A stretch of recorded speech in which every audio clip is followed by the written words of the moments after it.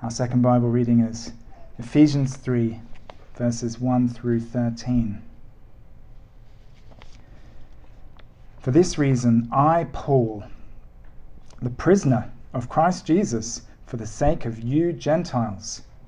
Surely you have heard about the administration of God's grace that was given to me for you. That is, the mystery made known to me by revelation, as I have already written briefly. In reading this, then, you will be able to understand my insight into the mystery of Christ, which was not made known to men in other generations, as it has now been revealed by the Spirit to God's holy apostles and prophets. This mystery is that through the gospel, the Gentiles are heirs together with Israel, members together of one body, and sharers together in the promise in Christ Jesus. I became a servant of this gospel by the gift of God's grace given me through the working of his power. Although I am less than the least of all God's people, this grace was given me to preach to the Gentiles the unsearchable riches of Christ, and to make plain to everyone the administration of this mystery, which for ages past was kept hidden in God, who created all things. His intent was that now, through the church, the manifold wisdom of God should be made known to the rulers and authorities in the heavenly realms, according to his eternal purpose, which he accomplished in Christ Jesus our Lord. In him, and through faith in him, we may approach God with freedom and confidence. I ask you therefore not to be discouraged because of my sufferings for you, which are your glory. This is the word of the Lord. Thanks be to God. Well, let's bow our heads and pray for God's power to be at work among us as his word is preached. The writer of Psalm 119 says to God, "The law from your mouth is more precious to me than thousands of pieces of silver and gold." Father God, please give us that same way of thinking about your word. Open our eyes to its riches, we pray. For Jesus' sake. Amen. Most episodes of the TV show Fixer Upper, starring Chip and Jo Gaines, follow a familiar format. First, the house-hunting individual or family views 3 different houses for sale, all in need of varying amounts of renovation. Once the house has been chosen and bought, Chip and Jo get to work. We watch Chip gleefully swinging a sledgehammer on demolition day, and then we see some structural changes being made to the house. There's usually a trip to an antiques showroom or a carpenter to find some suitable decorations or furniture. When the internal changes have been made and the exterior has been painted, Jo does some styling, lots of nice finishing touches, candles, cushions, that sort of thing. And then at last, it's time for the big reveal. A gigantic screen is set up on the sidewalk in front of the renovated house, preventing the new homeowners from seeing what it looks like. The screen is in 2 sections, and as those sections are pulled apart, we see the happy homeowners gasp with delight and jump for joy, and then we ourselves, the viewers, sitting on the edge of our seats, get to see, no we don't, because there are always ads at that point. But after watching ads for Lowe's and Home Depot and Benjamin Moore Paints, then at last we get to see what made the homeowner jump around with joy. We see the renovated house in all its splendor. Today's Bible passage features its own big reveal. And our first heading today, with one more to come, is Revelation. Revelation. In verses 4 and 5, Paul says, "In reading this then, you will be able to understand my insight into the mystery of Christ, which was not made known to men in other generations, as it has now been revealed by the Spirit to God's holy apostles and prophets." Something wasn't made known to previous generations. Paul says, and now it's been revealed. What is it that's been revealed? You'll be glad to hear that Paul doesn't cut to the ads at the end of verse 5. He pulls back the screens right away and says in verse 6, this mystery is that through the gospel the Gentiles are heirs together with Israel, members together of one body, and sharers together in the promise in Christ Jesus. Gentiles, there in verse 6, means non-Jews. The word in the original language translated Gentiles can also be translated nations, and some English Bibles actually have nations in verse 6. This mystery is that through the gospel, the nations are heirs together with Israel, members together of one body, and sharers together in the promise in Christ Jesus. So the big reveal, according to Paul, is that Jesus, God's promised King of Israel, offers his blessings not only to Israel, but to all the other nations as well. People in those nations don't have to become Israelites to receive the blessings offered by King Jesus, such as the blessing of forgiveness. All our sins, past, present, and future, pardoned by God. Jesus offers that extraordinary blessing on the basis of his death. There on the cross, he took God's punishment so that we wouldn't have to. And that gift of forgiveness, along with all Jesus' other blessings, are offered to the nations just as they are. Mexican people don't have to become Jewish. They can carry on being Mexican. Nigerian people don't have to become Jewish. They can carry on being Nigerian. Japanese people don't have to become Jewish. They can carry on being Japanese. Now, it's possible you're thinking, that's not a big reveal. That was always God's plan. Didn't God tell Abraham in Genesis, the first book of the Bible, that all the nations of the earth would be blessed through him? If that's your reaction, you're partially right.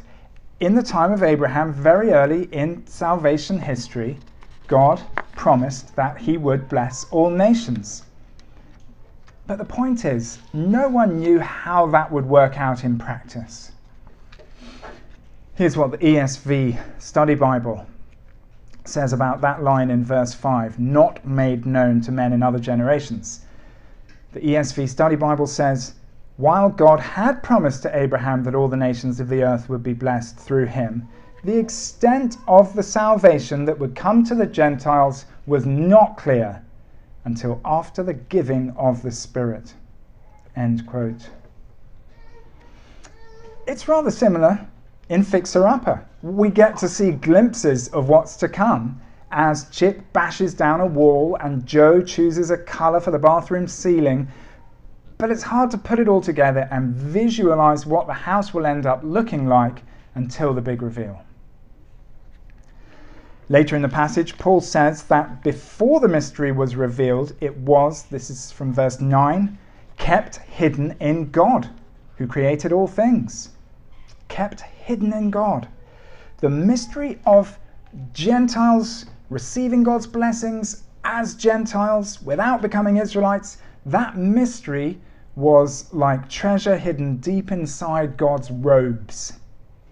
And then when the time was right, God brought out that treasure from an inner pocket and the mystery was revealed.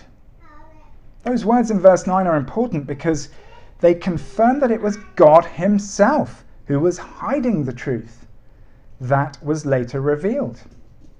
So the big reveal isn't a case of God helping out humans who were rather slow-witted and needed some help understanding what was right in front of them.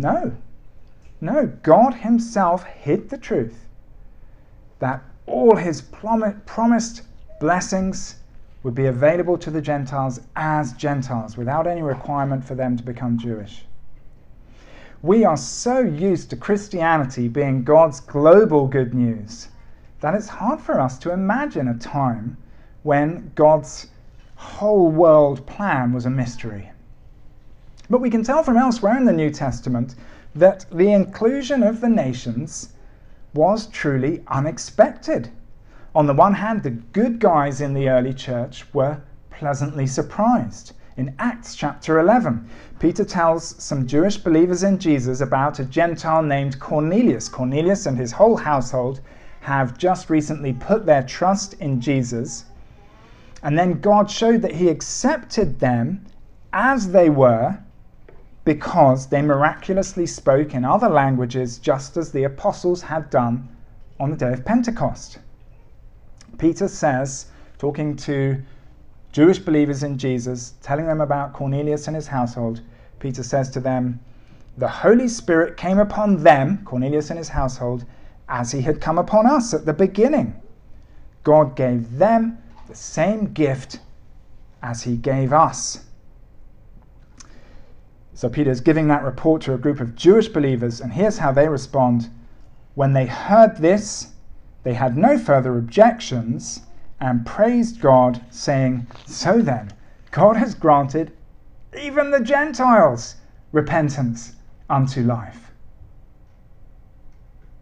Even the Gentiles, they say. They were surprised. It was a pleasant surprise to them.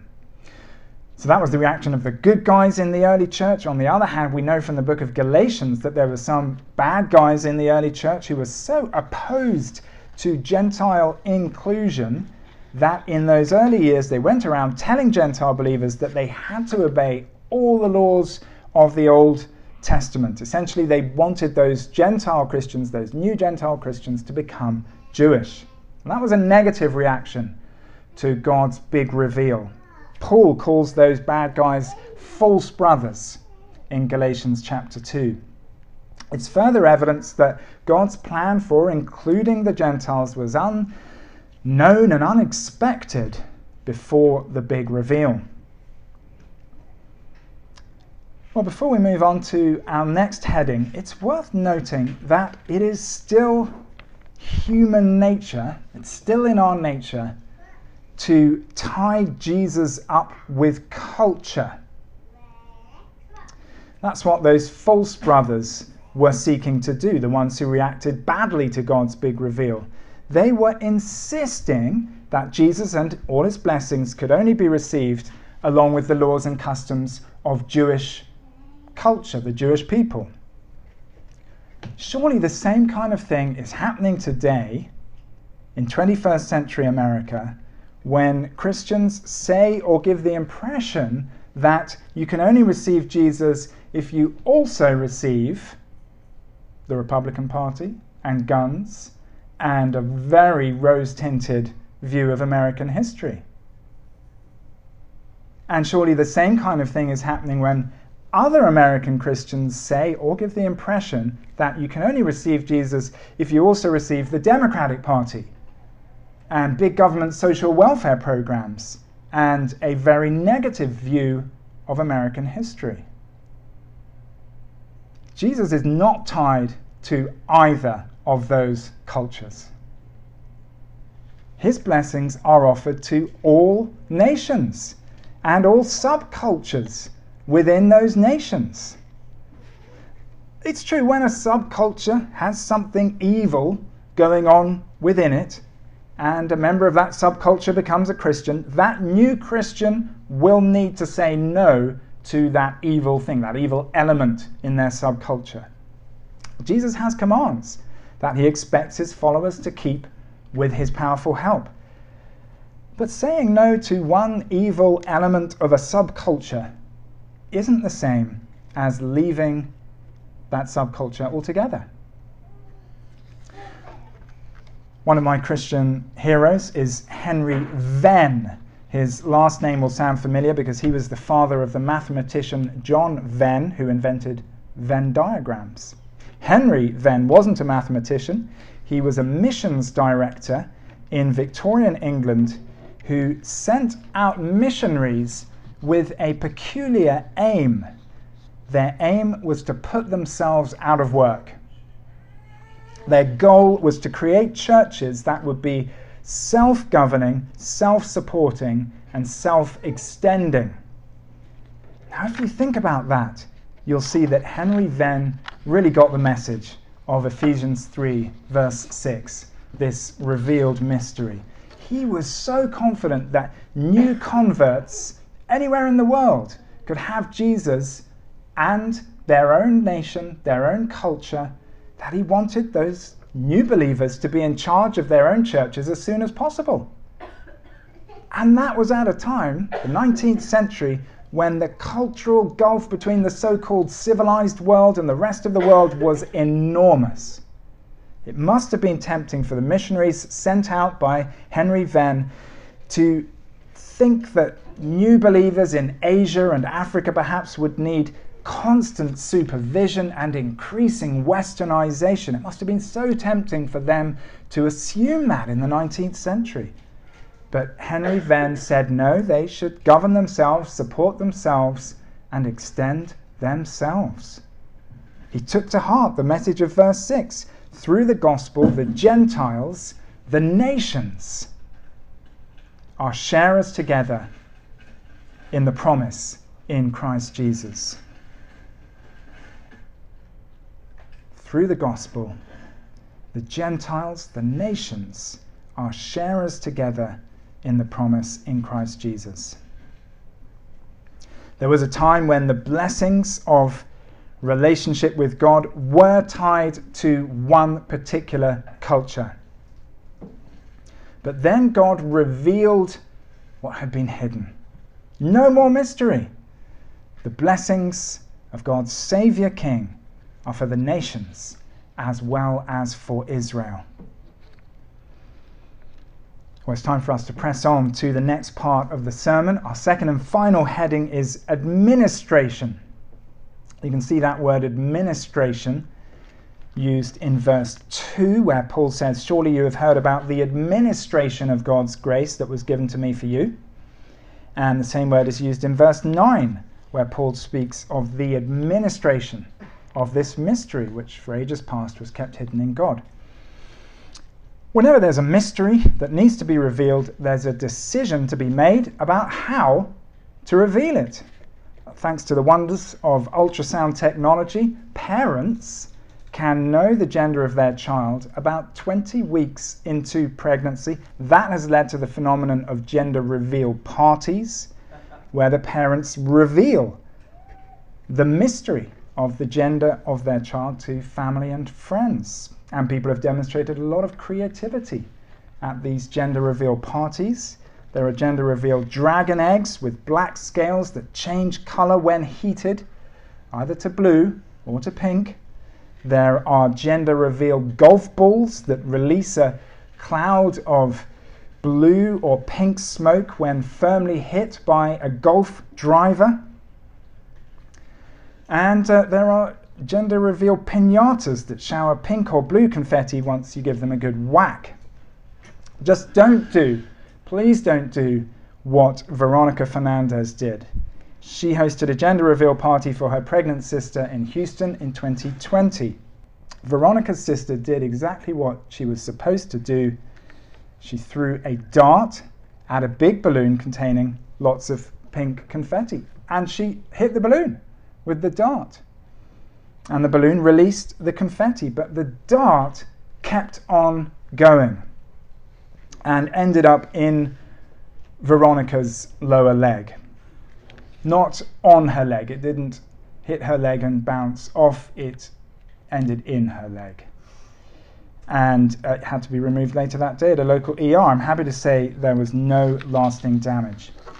Well, God did not use dragon eggs, golf balls, piñatas, or darts to reveal his previously hidden truth about the nations. Verse 6 tells us he used his holy apostles and his prophets. They were God's administrators. He revealed the truth to them, the administrators, and they then passed it on to others.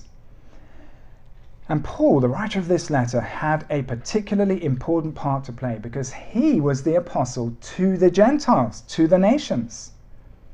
The other 12 apostles were sent to Israel, to the Jewish people. They were based, particularly early on, they were based in Jerusalem. Paul was sent out to the nations. And in those early decades, the apostles sent to the Jewish people, they wobbled a little on the question of whether Gentile believers in Jesus could just stay Gentile. The apostles sent to the Jews wobbled on that truth, that revealed mystery. But Paul wouldn't let them wobble. Paul kept saying what he says in verse 6, that through the gospel, the Gentiles are heirs together with Israel, members together of one body, and sharers together in the promise in Christ Jesus. Paul made repeated visits to Jerusalem to try to maintain unity between the Gentile churches and the mother church in Jerusalem itself. On one of those visits, he was arrested. And many Bible scholars think that Paul's imprisonment at the time of writing this letter, he says in verse 1, the prisoner of Christ Jesus. Many Bible scholars think his imprisonment was the outcome of that arrest in Jerusalem, which is described towards the end of the book of Acts. And that would explain why Paul describes himself in verse 1 as the prisoner of Christ Jesus for the sake of you Gentiles. He was arrested and imprisoned because he was there in Jerusalem sticking up for them, sticking up for their right to be considered co-heirs with Israel. But Paul doesn't want his Gentile readers to blame themselves or feel guilty. He says in verse 13, I ask you therefore not to be discouraged because of my sufferings for you, which are your glory. When Jesus commissioned Paul to be the apostle to the nations, Jesus told him there would be suffering involved. That's in Acts chapter 9. Paul accepted that commission willingly out of love for Jesus, out of love for the Gentiles. He tells them in verse 13 that his sufferings are your glory because in his sovereignty God used Paul's sufferings to advance the message about Jesus further and wider among the nations. You've probably noticed by now that Paul talks about himself quite a lot in this passage, but he wasn't big-headed. He acknowledges in verse 7 that he's utterly dependent on the power of God.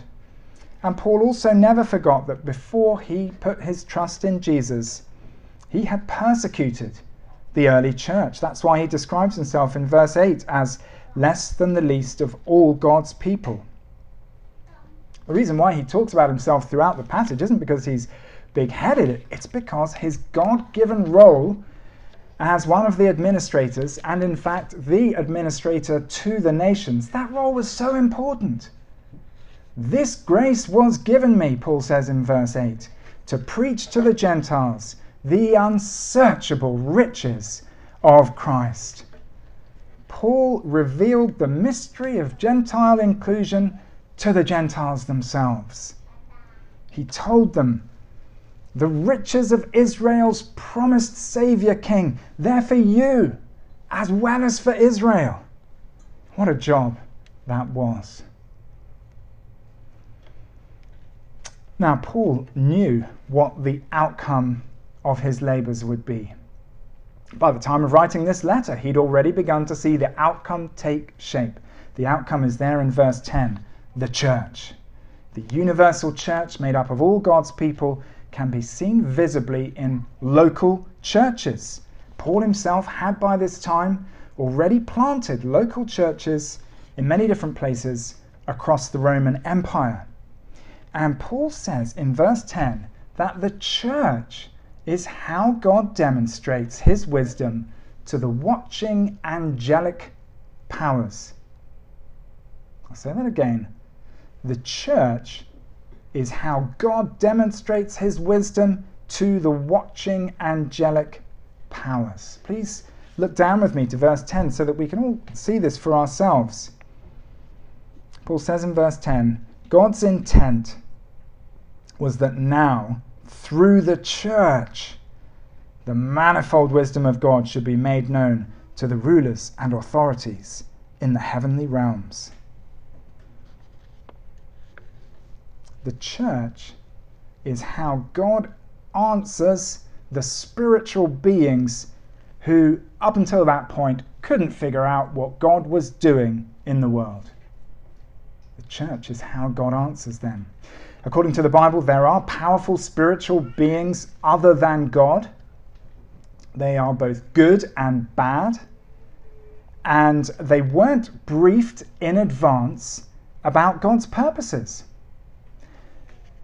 Peter says in 1 Peter chapter 1, even angels long to look into these things. They weren't briefed in advance about God's purposes.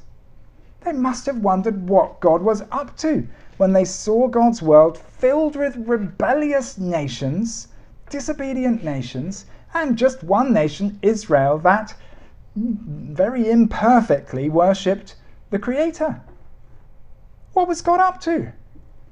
God's answer is the church made up of both Jewish and Gentile believers in Jesus. The world is no longer made up of rebel nations plus one semi-obedient nation.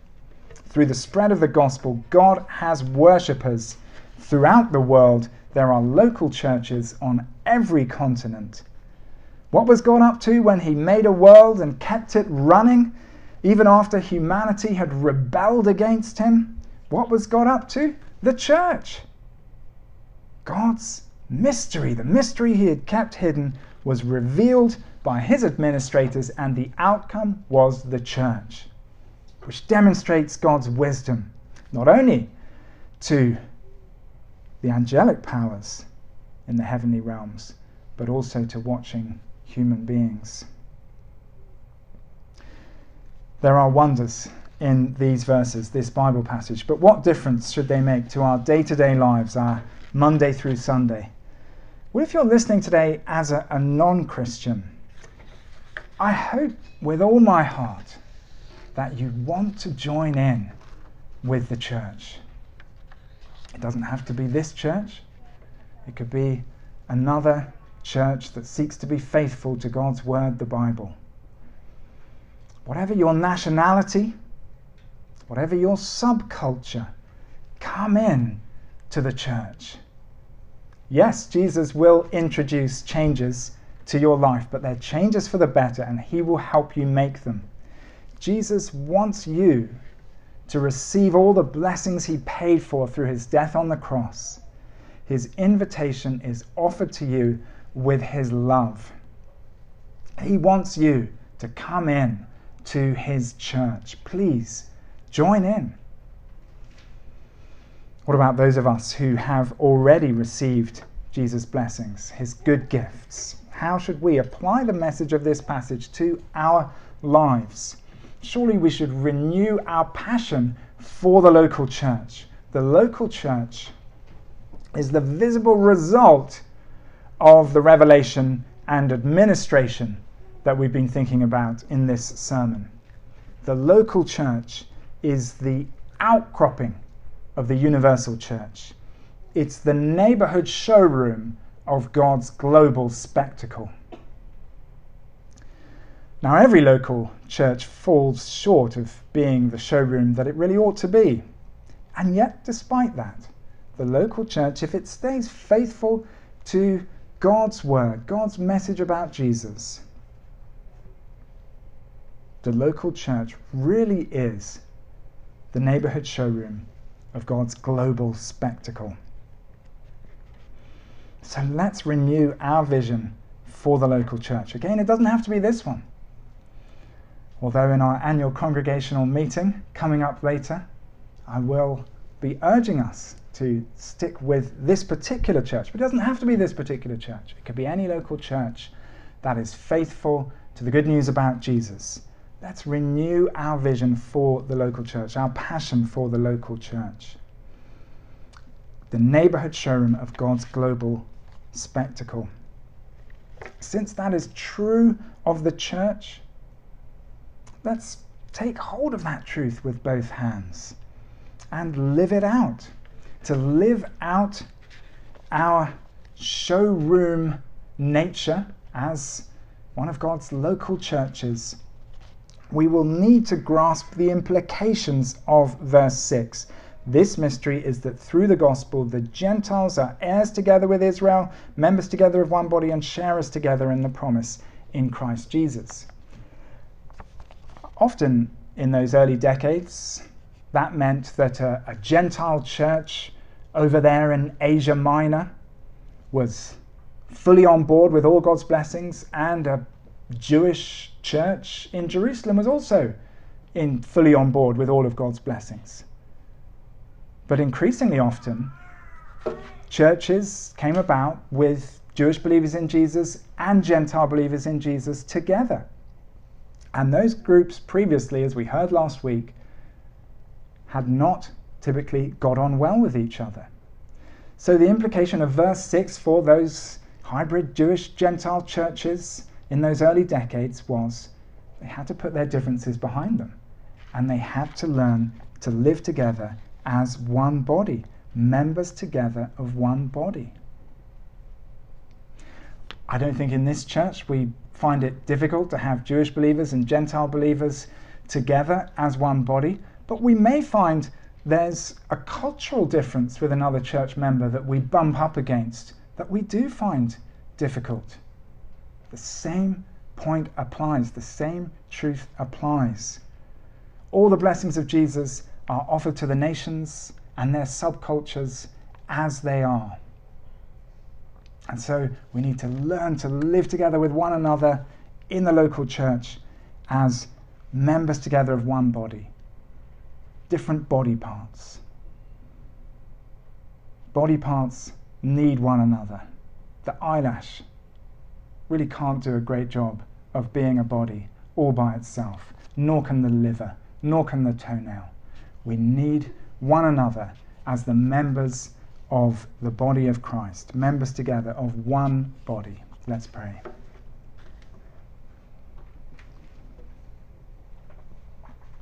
Heavenly Father, we give you thanks that in Christ and through faith in him, we may approach you with freedom and confidence. We believe that because of the forgiveness of sins that we have through Jesus. Help us, Heavenly Father, to approach you alongside one another. Help us to overcome cultural differences we may have with one another and live together in unity, rejoicing in the unsearchable riches that are ours through Jesus Christ. Amen.